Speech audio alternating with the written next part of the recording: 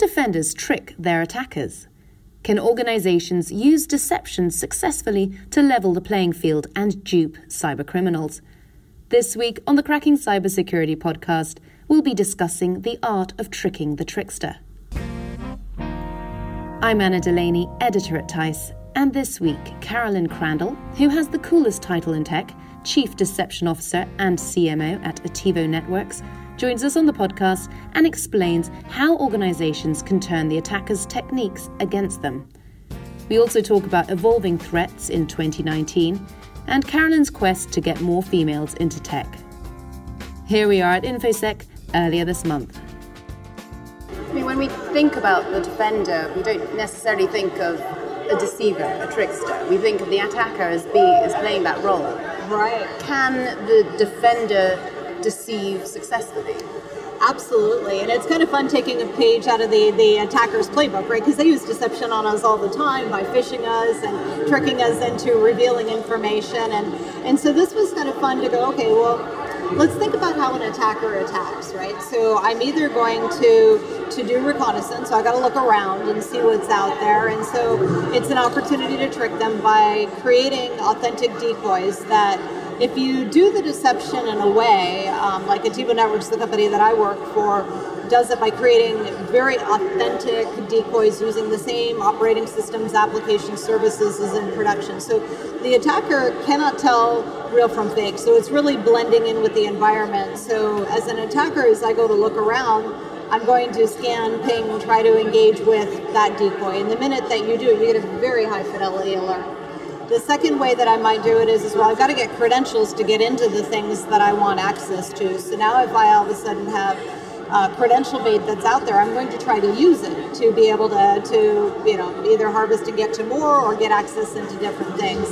And then the third is, we all know with ransomware attacks today, is I'm going to try to look for map drives. And so again, if I can use deception to create fake drives on the network that the attacker then will go in and take a look at and try to engage with, these are all opportunities for the attacker to be deceived through different levels of deception technology. And so it absolutely is effective against really derailing the attacker's efforts and tricking them into revealing their own presence. So what do you think the main criteria are in order to trick the trickster? I think the number one thing is it has to cover the right attack surfaces. So if I only have deception in this very obscure part of the network, or not where the attacker is likely to go or in the attack path of an attacker, it will get missed. So if whatever that weak link is inside the network, whether it's on your network, your servers, your end user network, could be specialty devices like point of sale systems, industrial control systems, IoT, or maybe it's in the cloud, right, where things don't have the same security as you would if it was on premise. And so having that attack surface coverage is really a big piece of it. So anywhere the attacker may go, anything they may try to attack, if you can set up that decoy to slow them down and misdirect. And some people go, well, will they completely fall for it completely? It's like, well, if you look at the main point of deception, it is to be able to detect quickly and early. So you get the value that they are going to trip over it very quickly. The second is well, it has to be attractive, right? So if the attacker looks at it and goes, okay, yes, you're everywhere where I would go, but you don't blend in with the environment, I'm going to look and go, that doesn't look, smell, or operate like the real thing, so I'm going to avoid it. So having authenticity that goes to extra measures to run the same application services as what's in production, having those credentials validate, for example, inside of Active Directory, so that as I look to try to say, well, should I touch those credentials or try to use them or not, let's put these additional validations. Let's do some creative things like we use our credentials so they get time-stamped, and so I may, as a deception vendor, make sure I throw in time-stamping of the credentials, so as the attacker looks at it, it's like everything looks real, so I'm going to I'm going to give it a try.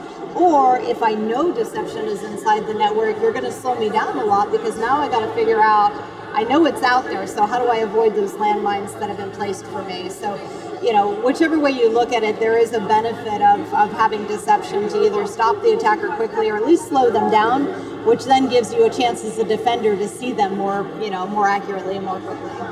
And you mentioned environment earlier. How can the deception environment be truly effective? What's the right condition?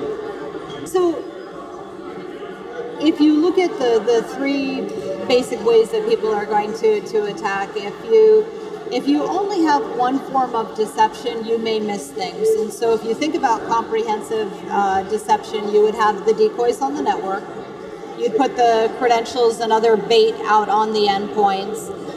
You'd add additional application deceptions. So for example, if I was trying to attack the financial system, I may go after a Swift application, or maybe I go after a web server or a point of sale server or a gift card server. So I put application deceptions knowing these are the things that the attacker would be after. And then I may put some data deceptions in there as well. And I go, okay, well, what are you after? Are you after credit card information? Are you after personal health care information?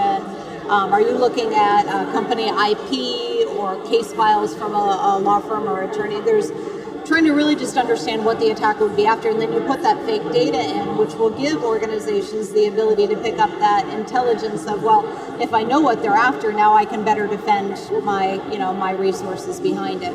And so those are the layers of deception that organization can use. And then the other thing that they can do is use the technology that comes with deception, which in order to mirror match the environment, you use machine learning to look and see what everything looks like.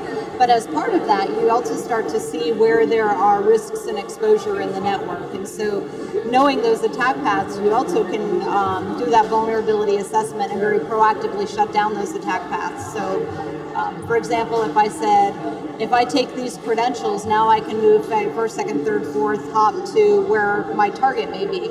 But if you go, okay, here's all my exposed real credentials that are out there, now I'm going to shut down those paths, or maybe I can't shut them down, so I'm going to add deception around it. So now when the attacker gets to where they want, it's like, oh, I thought there was going to be one system there, now there's 5 or 10 that I've got to try to figure out, which increases their probability of making a mistake and letting the defender know that they're in trying to do something they shouldn't. So you're using old methods in a new context? Yes. I mean, we've been using deception in military, sports, gambling for millennia, so it just seemed natural to bring it to cyber defense. And a lot of people will go, well, wait a minute, wasn't this used like 15, 20 years ago with honeypot and honeynet technology? And the answer was yes. It was actually a brilliant concept then, but the execution wasn't what it needed to be. And so the difference was back then, it wasn't designed for authenticity. Right, it just the assumption people would trip over it, and now it's designed to blend into the environment using machine learning and other technology in a way that makes it a very effective detection mechanism. And it's effective because there's no yes or no, right? If anybody engages with it, you get a very high fidelity alert, unlike other detection methods that you could get the false positive from. So one being out there and authentic, the other is that attack surface coverage. It was never designed to look like all these different things that could be a regular system, could be a router or a switch or a VoIP system, but you can create the deceptions in those environments to make them believe it. And when you look at how the cybersecurity industry is evolving, how the threats are evolving, what's on your mind in 2019? Yeah, and it's, we look at everything that artificial intelligence is bringing us, and it's fantastic, but also we have to remember the attackers are using it as well. And so trying to keep ahead of technology and innovation is far outpacing security, whether it be in IoT or cloud or other things, whether the attackers are just getting more sophisticated, more access to tools, leveraging the whole dark web marketplace.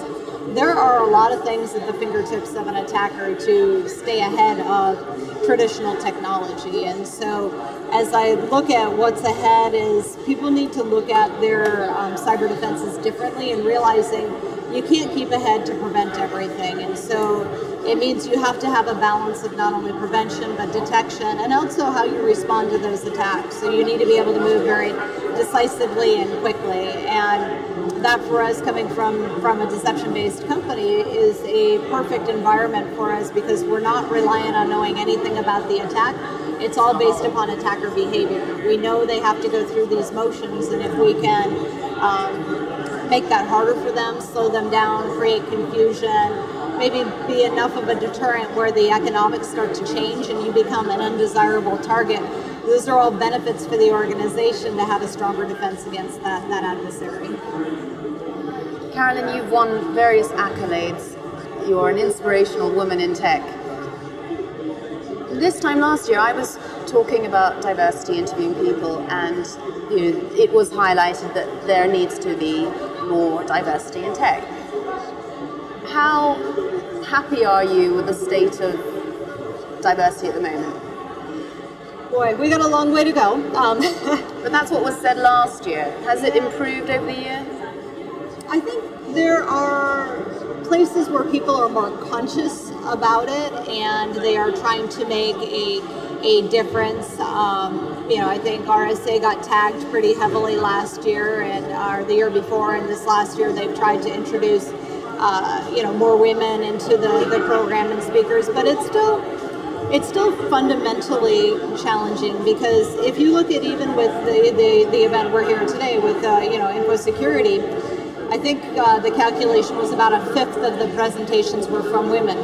And on one hand, you can go, okay, that is very low and it should be more equally balanced, but it's also a representation of the number of women, you can take your stat, whether it's 20% or 10%, but somewhere in between is the female population inside of here. And so the fundamental problem is that the pool is very small of the people that they can choose from with the experience and the credentials. And so I think the thing that's going to make the difference, but it's going to take a little bit more time, is creating more programs so that as females want to get involved into this, we may not come with necessarily some of the same background or experiences as our male counterparts because we're new coming into this. So if we want to go from 20% to 40% female population, we are competing for the jobs and sometimes competing in ways that we don't always come in with the same experience. And so we have to create more programs that are welcoming for women to come in, get that experience, get the training, and sometimes even just take a bet,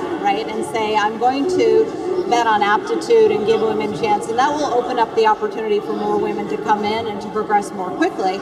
And if that happens, you're going to see, okay, well, now this female has the same background and credentials as the male, and it will become an easier decision, where I think right now, because the pool is small, it becomes hard even for the event organizers to fill the card as much as they may want to. I think they're there. They just have to work a little harder to find them, and if we increase the number of women out there, it'll become easier, and I think it'll naturally balance itself out, but it's probably going to be a 3 to 5 year endeavor, assuming we create the programs, the opportunities, the support system for women to continue to want to be in this field and progress through it. Did you have enough support along the way? It's been challenging. It has been really challenging. I work for a fantastic company of which I feel like is very supportive of me and what I'm trying to do, and I go out and I do a lot of education for women in technology, and I've actually been doing this. My background before was more networking than security, but the challenge is very similar for women in networking as well as just kind of technology overall, but I'd say security is maybe even a little more challenged. So it has not been easy, but you also learn to be tenacious, and I do a lot of things to give back for younger women, whether it's in everything from my daughter's elementary school to, with their STEM and trying to get cyber into the STEM program, which is even hard because that's still in its infancy. And then I do a lot of things at the university level and talking to a lot of the new grads, and even have some hiring programs where I bring in graduates straight from some college and try to create an environment where a lot of times companies only want to hire people that know what the job is and what to do in the job, but I try to create a program where people can come in and we teach, and we spend a lot of time on education programs, training programs. I carve out a certain amount of the budget for them to take classes and things like that. And so my team now is probably about 70% women. And and I'm very happy with the opportunity that presents for them to get into the technology field, get the technology background, so that they can be the next generation that carries forward with that balance that we're looking to get. And what's the greatest thing you've learned over this time? Oh boy, the greatest thing, don't give up, right? I think that if you're not afraid to go out and do things differently, like even if you sometimes fail at it, it's just don't be afraid, just try things. I do find systemically that when women go out after jobs or opportunities, we generally want to make sure we can check all of the boxes, right? And feel like we can crush this thing and do it great. And I think what I've tried to apply to my own learning, and I'd encourage other people to do, is even if you only check 7 out of the 10 boxes, still go for it, right? And still try and come in and spend the time, learn on your own, work harder, work smarter, and get there. And don't be afraid, because a lot of times I'll find that men, even if they only check 7 of the 10 boxes, they have no hesitation, right? They just like, hey, I can do this. So take a little bit of that spirit and go out on a limb, and you know what, you'll make some mistakes, but if you feel like you're on an edge, ask for help. People generally are willing to help. So take advantage of that and push yourself forward. And I think that's how I got ahead, was sometimes putting myself in places where I felt like, oh my gosh, what did I do? But then you see the successes you can drive, and it encourages you to go forward and keep doing that. So I think it's why I'm here today, is just never giving up. Thanks to Carolyn. That's all we have time for this week. Please tweet us any ideas, suggestions or questions at TISS. That's TEISS. We're always keen to hear from you. We'd also love it if you could subscribe and rate our shows. For now, it's bye from us. Join us next time for more Cyber Conversations.